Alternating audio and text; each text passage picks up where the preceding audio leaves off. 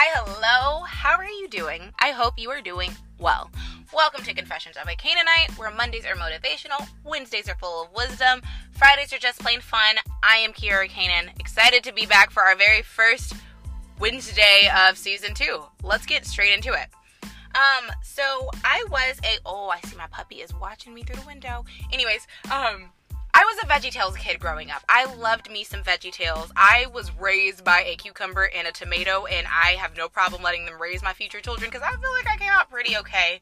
And I feel like VeggieTales just did a really good job explaining biblical stories to children. I will still watch some VeggieTales, no shame in my game. But one of my very favorite episodes is the story about Joshua and the fall of Jericho. Don't know the actual title. Wasn't responsible enough to look it up. I probably should have, but I'll write it in the description. Whatever. But it's the story about Joshua. And for those of you who don't know, let me give you a little gist. The Israelites have been promised a land. They have been promised a land that is flowing of milk and honey. A land that is a gift from God himself. The land of what? The land of who? Canaan, honey. Canaan. That is biblical. Go look it up. I am a product of the promised land. This is pure milk and honey you looking at. Yes, ma'am. Anyways, but they were promised this land, and after a long journey, in order to get there, they still have to overcome a few people, overcome a few cities, and Jericho is one of them. So God uses a messenger to speak directly to Joshua, and he gives the very specific instructions to walk around the wall that outlines this city for 6 days in a row, and then on the 7th day, walk around that wall 7 times, play some trumpets, play some horns, and then scream, and the wall's just gonna tumbling down. That mug is yours. The end. Those were the instructions. And I loved that story as a kid. I don't hate it now. As somebody who feels like she has been walking around Jericho for far too long, I'm not that impressed with the Israelites. I'm just not, and I will explain. I guess I'm not impressed because I'm like, I wish God would tell me 7 days, right? I wish I would have some clarification or some confirmation or a timeline, right? I feel like we are given visions and ideas and things from God himself. We have received anointings and whatnot, and we're like, okay, dope. When? When is that gonna happen? How hard is it to follow instructions when you don't have a timeline? It's hard. Spoiler alert, it's not the easiest thing in the world. Well, we make it harder than it has to be. But that's why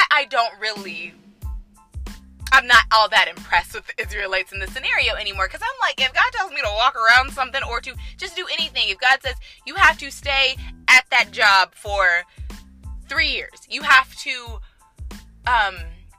get out of that relationship, or you have to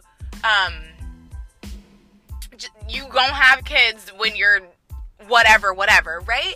And I feel like if we received a timeline, okay, on this date or in this many days, this many weeks, it would be so much easier to follow directions.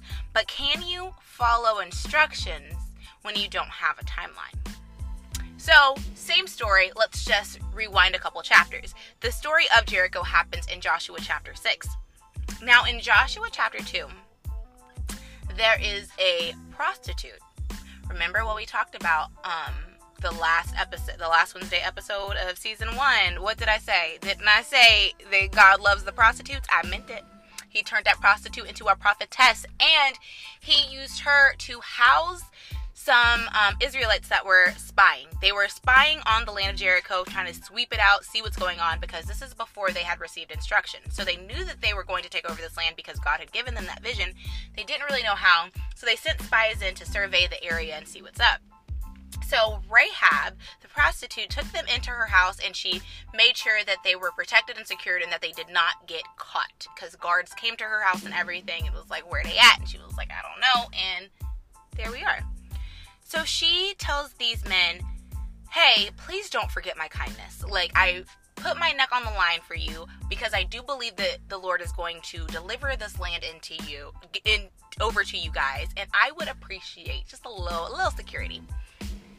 So the spies give her very specific instructions in verses 17 through 20. They say, put a red cord in your window, and whoever you want to survive with you, they need to come into your house. So your family member, your loved ones, they need to be inside of your house while this is happening. And if they walk out of that house, that blood is on their hands, their own hands. And they didn't tell her, you got to hold them in for 7 days. You got to hold them in for this long. You got to hold them in when you see us walking around. They didn't say any of that. They said, bring your family members in and put this cord on the window and don't let anybody out until we have taken over. And I am now very impressed with her because I love my family. I love my family. I love Ryan's family. I love my extended family. I love my close family. I don't know if I could be locked in a house with them and not know when I'm allowed to let them leave again, right? Like, I don't know how that process works, because I'm sure Cousin Ray Ray probably ate up all the food. Susie is getting on my nerves talking to everybody. You got instigating Joe who don't know what to do. Like, and you got to keep all of them in the same house, because I'm not gonna lie, part of me would be like, you know what?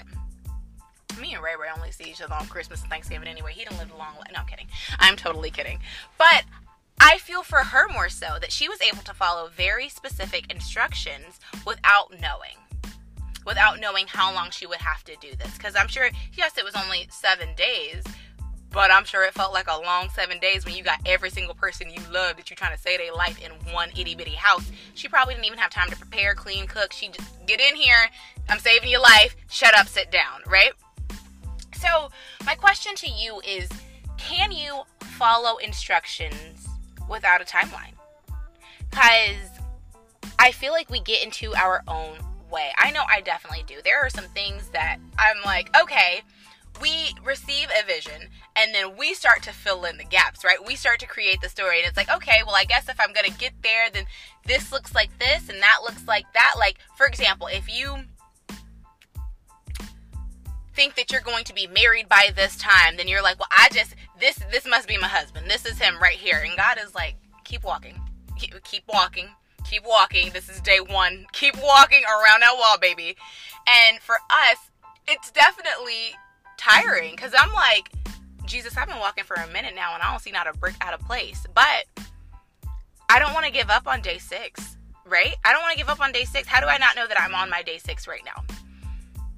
So I'm learning what it means to follow instructions, and even when things don't make sense, it's not my job to make things make sense. It's my job to just listen. And I can ask the Holy Spirit, ooh, I got something to say about that. I'm going to leave this finger up so I don't forget. But I can ask the Holy Spirit to make things make sense along the way, but I got to ask him for instruction so I can make sure that I'm doing what I got to do. Because before the Israelites were promised the 7-day journey, they had wandered in the desert for 40 years after not following instructions. So how many of you are, have been receiving something and you're fighting it so hard because it doesn't make sense with your fantasy, or it doesn't make sense with your timeline? You're going to have to start doing things that don't make sense, and it will make sense along the way. It may not look like a brick is out of place. It may not look like a wall is going to fall, but it will. You just got to keep walking and following directions. Okay, so I don't believe in coincidences. I do not believe in coincidences. I believe that my God is very detailed and he knows exactly what he is doing every step of the way in my life, in your life, all around, okay? And I shared churches all last season, and 2 out of 3 of the churches that I usually post are actually doing a sermon series on the Holy Spirit, and whoa, I encourage you. This is more than just, this will answer so many questions that you probably didn't even realize you had. Like, I spent a lot of last season talking about spirituality versus religion for this this is what I mean. And I really would love for people that are confused just about, this isn't even about Christianity. This is genuinely this is theological. I don't want to say, this is just going to answer a lot of questions that you may or may not have, and I feel like this is a very good place. I feel like a lot of people might be like, this is not a good place to start, but I feel like this is a very good place to start because I feel like it answers so many questions that like lifelong Christians, lifelong believers have had, and I feel like if you go ahead and start watching these and jump on board, you just skip the class. Like you just got the study guide and didn't even have to take the class. So I encourage you. Transformation Church theirs is called The Upgrade, and TF the Father's House Orange County. I don't know if theirs is called Have You Heard or if the first message was just called Have You Heard. I think theirs, because she mentioned Upgrade too. Either way, I will link them both below. I will put them in the description. I highly encourage you to check it out. It's going to answer so many questions. It will give you a better understanding. If I could suggest any sermon series to watch, it would be this one. It would be this one, and then I would tell you to let the Holy Spirit guide you onto what to watch, and that would make sense after you watch it.